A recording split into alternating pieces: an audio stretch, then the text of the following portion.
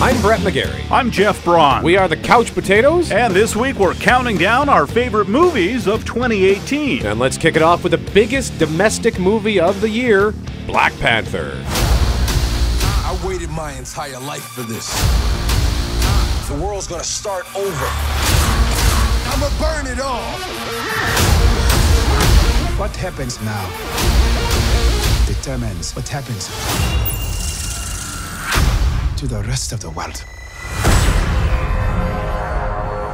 Black Panther stormed the box office back in February and went on to make $700 million in North America to be the king of the box office for 2018. We first met the Black Panther in 2016's Captain America Civil War. Black Panther, aka T'Challa, is king of the fictional African nation of Wakanda, who's played once again here by Chadwick Boseman. Wakanda is a super technologically advanced country, way ahead of the rest of the world. They're protective of their people and their resources, and they've managed to hide themselves from the rest of the world. And not in the sense that no one knows they exist.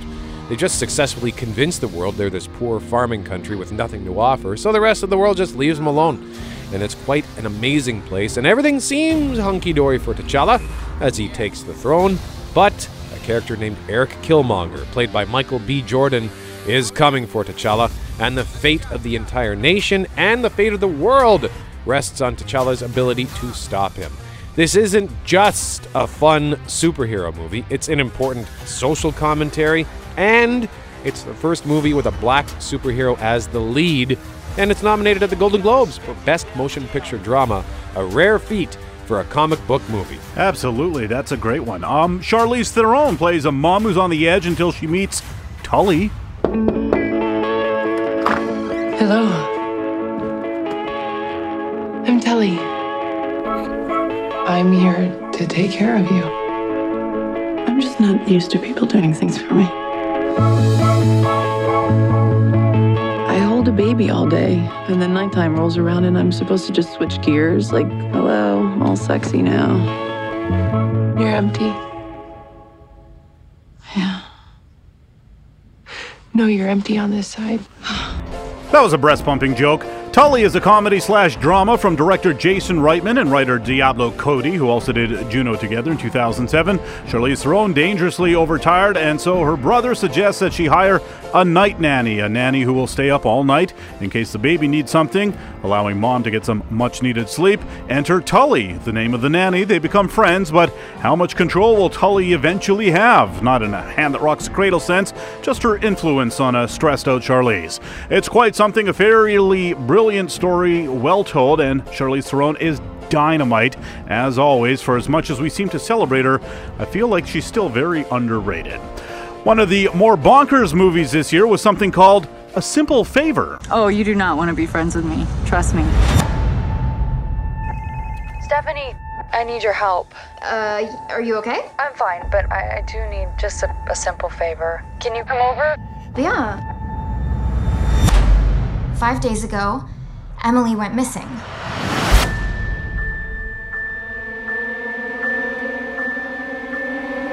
I'll warn you, you go poking around in her past, you're gonna find something that is terrifying. She was not a normal person like you or me. Anna Kendrick is a single mom of a young boy. In this, she's a helicopter parent. She does everything and does it well. That includes making these YouTube videos about baking and arts and crafts, that sort of thing. She becomes unlikely friends, she thinks, with another mom, Blake Lively, who's a high-powered corporate lady who drinks martinis in the afternoon and swears a lot. They are polar opposites. One day, Blake asks Anna for a simple favor: look after her kid after school. But Blake never comes back to get the kid. Anna Kendrick gets all Nancy Drew and starts investigating the mystery. It's a genuine mystery thriller with a lot of twists and turns, maybe one or two too many at the end, but it's also very funny, not in a Dumb and Dumber kind of way, but in a nervous, twitchy kind of way. It's unlike anything I've ever seen before, and God knows we don't get to say that too often when we go to the movies. Good stuff from A Simple Favor. First of all, I can't believe you went to see this. And second, I was stunned when you said you enjoyed it. It's cool, yeah. I keep meaning to watch this, and I keep forgetting, so I do need to get my hands on A Simple Favor. Also, in my favorites of 2018, another movie that debuted back in February, just a week after Black Panther did. This one's called Annihilation. did it communicate with you? It reacted to me. You really have no idea what it was. Natalie Portman is the star of this film, which was described as a futuristic, gothic horror based on part one of author Jeff Vandermeer's Southern Reach trilogy, which was published in 2014. It's about a part of the continent now simply known as Area X. It's been cut off from the rest of the world for decades, and the area is growing. Its border looks like a bubble, you know, like when you blow a bubble and you look closely at it, it kind of looks oil slicky or whatever. It looks like that. Expeditions have gone in, 11 have gone in so far. They never go well, and if people come back, they go nuts, or they die of some horrible sickness, or just some crappy fate befalls them. Natalie Portman going in for the next expedition, and when she gets in, I can't even describe it. It's just weird, it's scary, it's cool, it's imaginative, it's unlike anything I've ever seen. The ending will not be satisfying for a lot of people, I think, but I loved this movie. I wish I had seen it in theaters on a big screen, but better late than never. It's on Netflix if you're curious. And by the way, another thing I think that kind of hurt this movie just as it came out is it was accused of whitewashing, because the character that Natalie Portman plays in the books is Asian, but there's no mention of that in that first book, and the director only read that first book because even though it's a trilogy, he just sort of treated it as a standalone movie, so he didn't want to know what happens. So they were accused of whitewashing, and Portman also said she didn't know, but I don't know. It's a good movie. Natalie Portman's great. I recommend Annihilation. I wanted to see that one, but I was too scared to watch that one because I heard it's got some gross stuff in it. There is one scene in particular that is both gross and super scary. Yeah. So I think you might have a hard time with Maybe I'll that. just read that book. Yeah. My favorite straight-up comedy this year was Game Night. Tonight, we're taking Game Night up a notch. Oh, boy. Jason Bateman and Rachel McAdams play a happily married couple who throw a weekly game night with their friends. They are super competitive. Their friends just want to have a fun evening.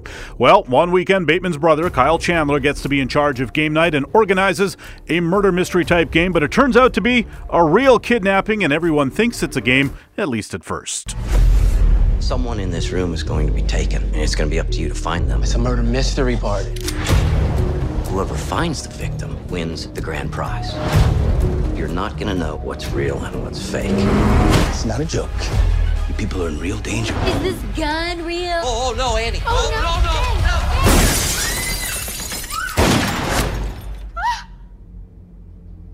no. Blood!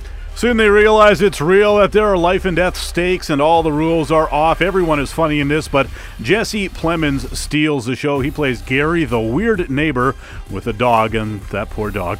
There's a lot of bizarre, goofy humor from the guys who brought us Horrible Bosses. Bateman, of course, does his Bateman thing. McAdams is game and gets a better part than she usually gets in comedies. I laughed a lot at this one. It looks terrific as well. Often with comedies, the filmmaking can be an afterthought, but not with Game Night. Viggo Mortensen and Mahershala Ali go for a drive in another one of my favorites. It's called Green Book. Yeah, some guy called over here, a doctor. He's looking for a driver. You interested? I am not a medical doctor. I'm a musician. I'm about to embark on a concert tour in the Deep South. What other experience do you have? Public relations. Do you foresee any issues in working for a black man? You in the Deep South? There's gonna be problems. Promise me you're gonna write me a letter. I promise. Green Book is not a Disney movie, but aspects of it do feel like a Disney movie in a good way. It's a feel-good story about a black man and a white man coming together to form an unlikely friendship as they drive through the Deep South. For a movie that features a lot of mafia types and racists, the language is decidedly benign, hence the Disney comparison. It's also fairly simple in its handling of complex issues, which, when that's done well, as it is here, is fine. The performances by the leads are outstanding, though. We've recently seen a lot of good stuff from Mahershala Ali, but don't forget, Viggo Mortensen is a terrific actor. He commits to this to a degree that probably wasn't necessary, but does add so much to the film. Watch it. I guarantee you will like Green Book. Up next, another knockout blow from the son of Apollo. The Couch Potatoes, counting down our favorite movies of 2018. You are listening to The Couch Potatoes.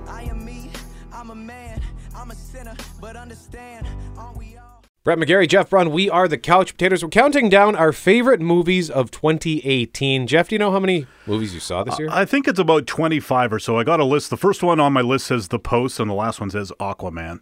Okay. So The Post, I mean, it was nominated as a movie from last year for all those awards and stuff. I also got Phantom Thread and 3 billboards outside whatever it was called. Ebbing, Missouri, I think? Yeah.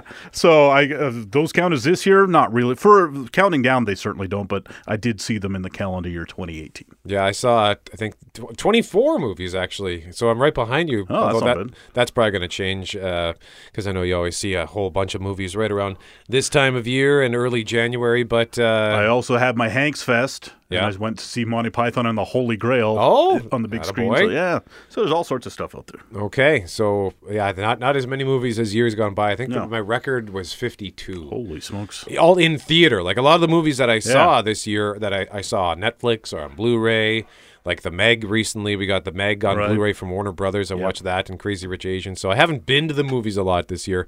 But I did see this next one on the big screen. We already mentioned one movie starring Michael B. Jordan, which was Black Panther. 2018 has been a good year for the young rising star of this film. Here's another movie that he's in. It's Creed 2. Victor Drago, son of Ivan Drago, who infamously killed Apollo Creed, appeared today to issue a challenge to Adonis Creed. Don't do this. I ain't got a choice. That's the same thing your father said, and he died right here in my hands. That kid was raised in hate. It's dangerous. He broke things in me that ain't never been fixed.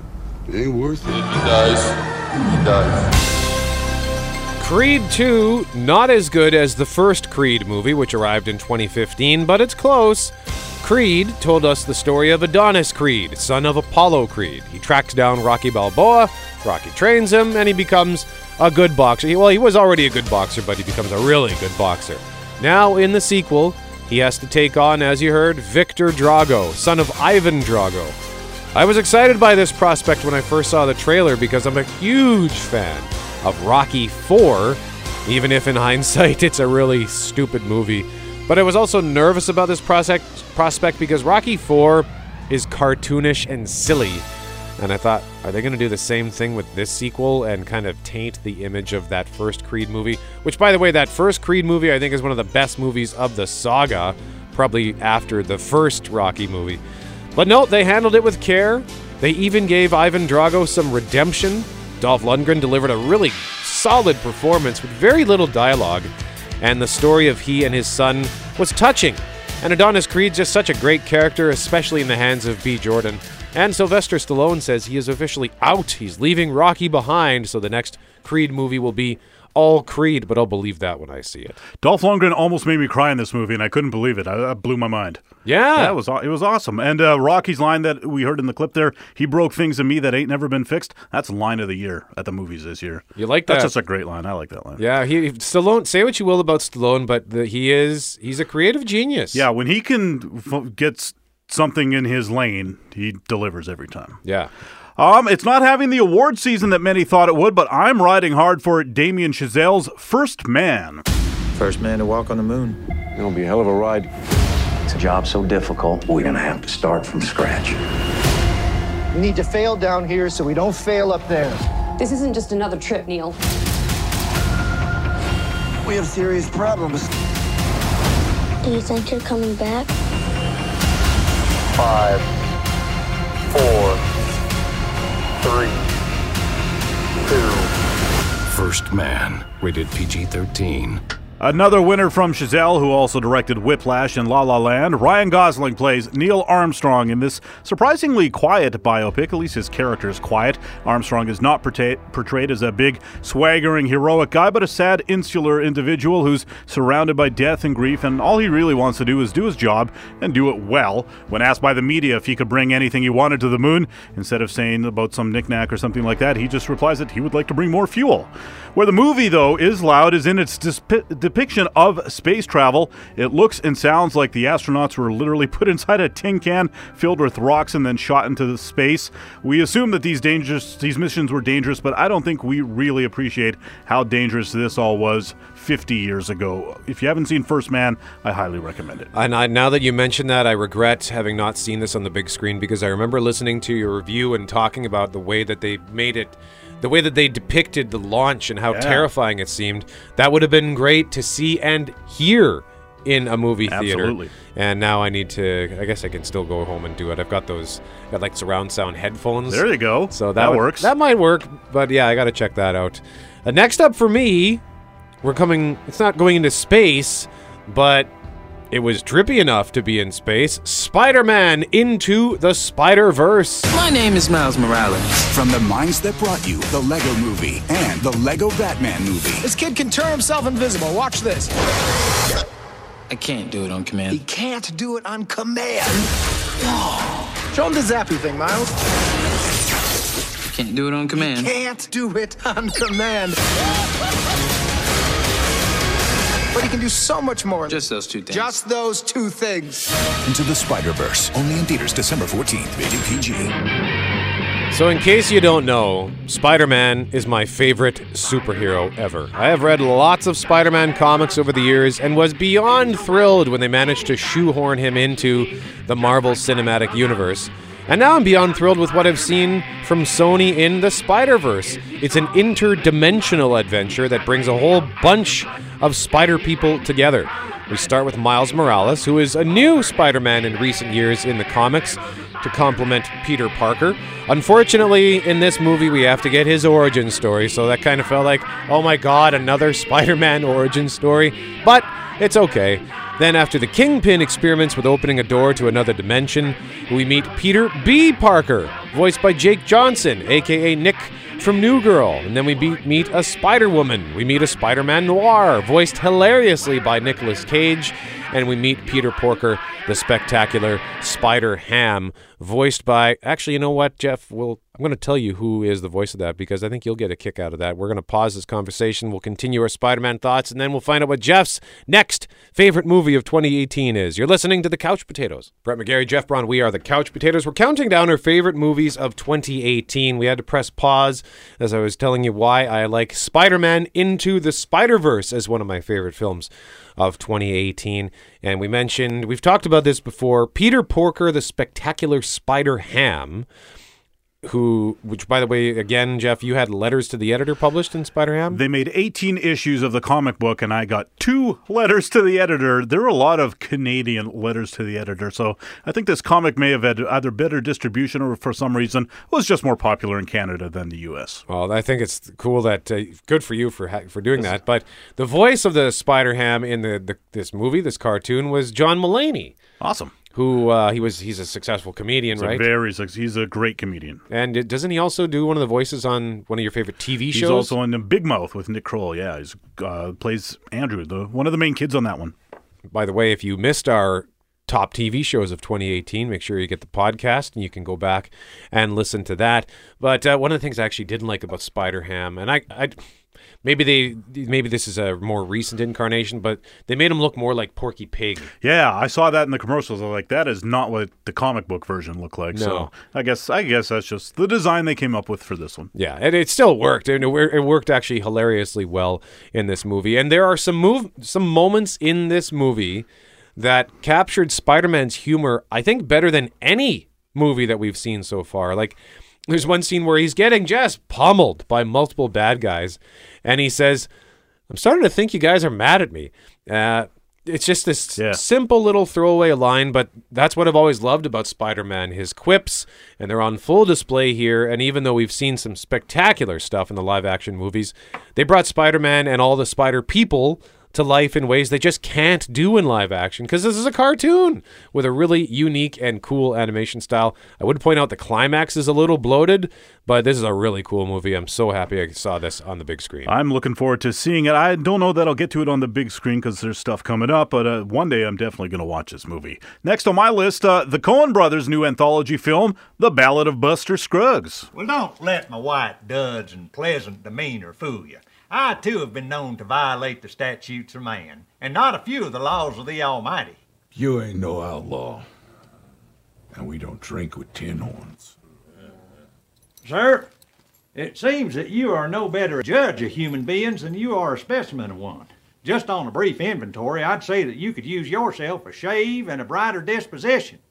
And lastly, if you don't mind me aspersing your friends, a better class of drinking buddy. You're shooting ironwork.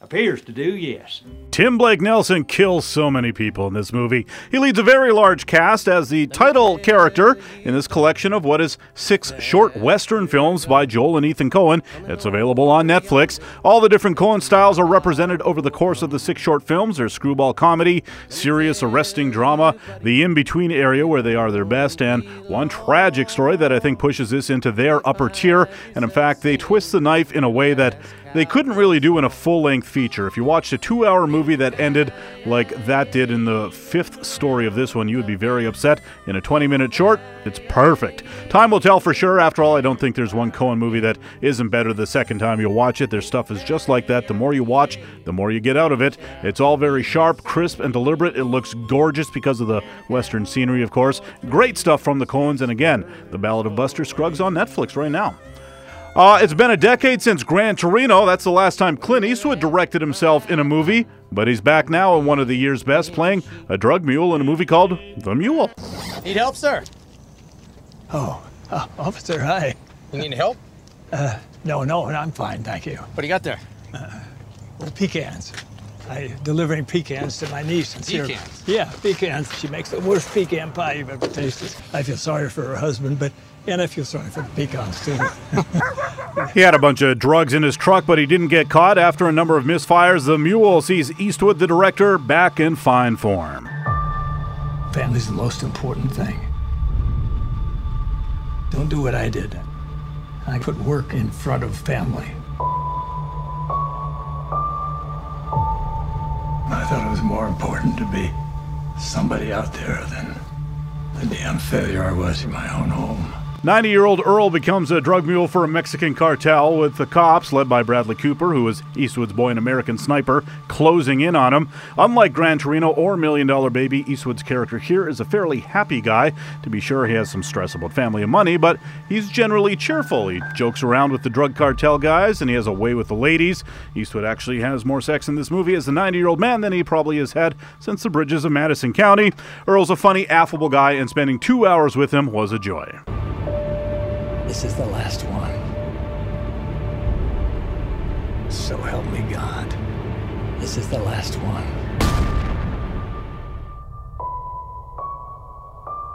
Next up for me was the Freddie Mercury Queen biopic, Bohemian Rhapsody.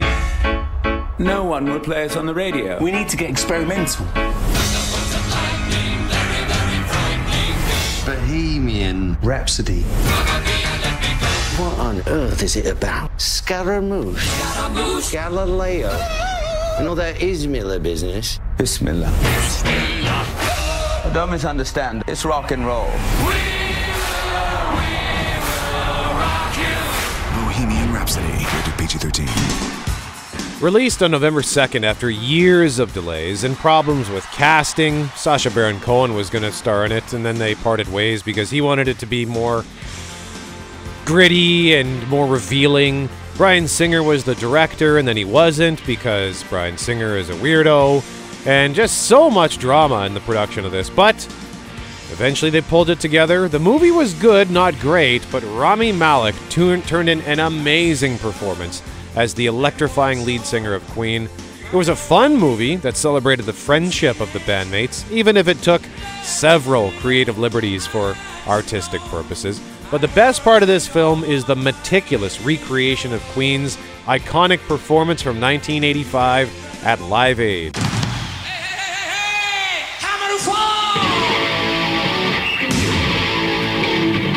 It is uncanny how they were able to recreate this using the audio from the actual concert, just almost movement for movement. What Queen did on that stage, what Freddie Mercury did on that stage, was recreated for the film.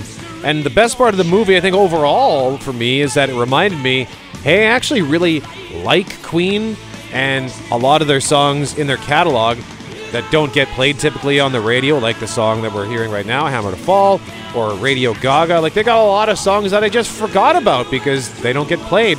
So as a result, I really like the movie Bohemian Rhapsody. From one musical movie to another, this was one that was on both of our lists, and it's called A Star is Born. I always knew, like, you were gonna do something. It's the first time I'm worried about you. Maybe she's a way out. You know, it's like you float out to sea and then one day you find a port. Say, I'm gonna stay here for a few days. A few days becomes a few years. And then you forgot where you were going in the first place. And then you realize you like where you're at. A Star is Born is a beautiful, tragic story about a pair of rock stars, one on the way up, one on the way down. We knew Lady Gaga, who's one of them, could sing. We didn't know she could act, certainly not to the degree that she does here, co-shouldering the movie with Bradley Cooper. But it really is Cooper's movie. He directs and has a hand in every other department, it seems, helping write songs and that sort of thing. Even the dog in the movie's his real-life dog. His performance, easily the best of his career. Most actors playing an alcoholic would ham it up a good deal more than he does. And the fact that he's the director, and so there's no one to really tell him to rein it in besides himself, makes his restraint even more impressive. It's a very realistic portrayal of alcoholism, which only makes the movie more tragic. As is the case with all great movies, the supporting cast delivers knockout performances, and Sam Elliott, Andrew Dice Clay, Dave Chappelle, and all the others do just that. No movie had more hype this year, I don't think, outside of us, some of the superhero movies, and that can sometimes cloud our perception. Time will tell, but I think A Star is Born 2018 version will stand out for quite some time. Up next, we'll tell you about one of our favorite movies of the year, in which I fell asleep watching in the movie theater. You're listening to the Couch Potatoes. Brett McGarry, Jeff Braun, we are the Couch Potatoes. We're counting down our favorite movies of 2018. This one is my second favorite movie of the year. On April 6th, stop talking. Stop moving. Don't make a sound. Because if they hear you, they hunt you. We have to protect them. A Quiet Place is genuinely scary. A remarkable achievement. And now it's 100% fresh on Rotten Tomatoes. A Quiet Place. Starring Emily Blunt and real-life husband John Krasinski, who also directed A Quiet Place. It's set a couple of years in the future, in a world where humanity has been decimated by vicious monsters that hunt by sound. And it doesn't matter where they come from. Krasinski says they're aliens that crashed on Earth. But this movie isn't about the world at large. It's about one family's struggle for survival in this dangerous and depressing world. I mean, imagine not being able to make any noise, not a peep. You knock a pen off the table on the floor, the monsters will come and get you. If you laugh, the monsters will come and get you. If you sneeze, you die. It's scary, it's tense, it's suspenseful, and it is fun. And there is going to be a sequel. And in fact, there's a knockoff already on Netflix called Bird Box. It's coming, just debuted on Netflix. Sandra Bullock is in it, but instead of not being able to say anything, you can't look at anything. If you see the monster, then you die. But Yikes. Just watch A Quiet Place again. My number 2, Spike Lee delivered one of the best movies of his career this year with Black Klansman. The KKK is planning an attack. How do you propose to make this investigation? I'm going undercover in the Ku Klux Klan. You ready? Born ready. The wars are coming.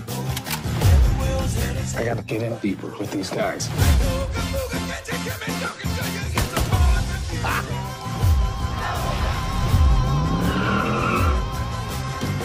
That's what I'm talking about. Power to the people.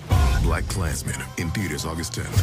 John David Washington stars as Ron Stallworth, a real-life guy who was a black cop in Colorado who joined the Ku Klux Klan.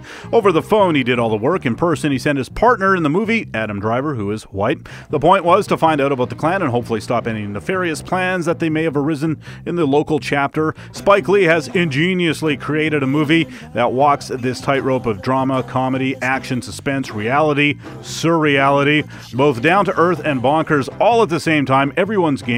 Everyone's on the same page. I was amazed. It's very original. My favorite movie of 2018, Probably no surprise. There was an idea to bring together a group of remarkable people. To see if we could become something more. So when they needed us, we could fight the battles That they never could. Avengers Infinity War. All of the Marvel superheroes come together in this movie to fight off Thanos, a big bad spaceman who wants to wipe out half the population in the universe.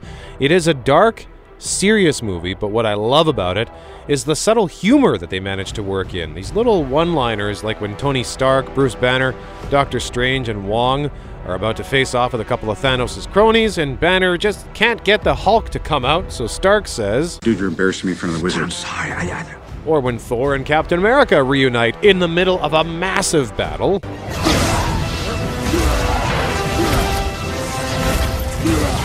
See fighting, lots of it. Your haircut? Notice you've copied my beard. Oh, by the way, this is a friend of mine, Tree. I am Groot! I am Steve Rogers.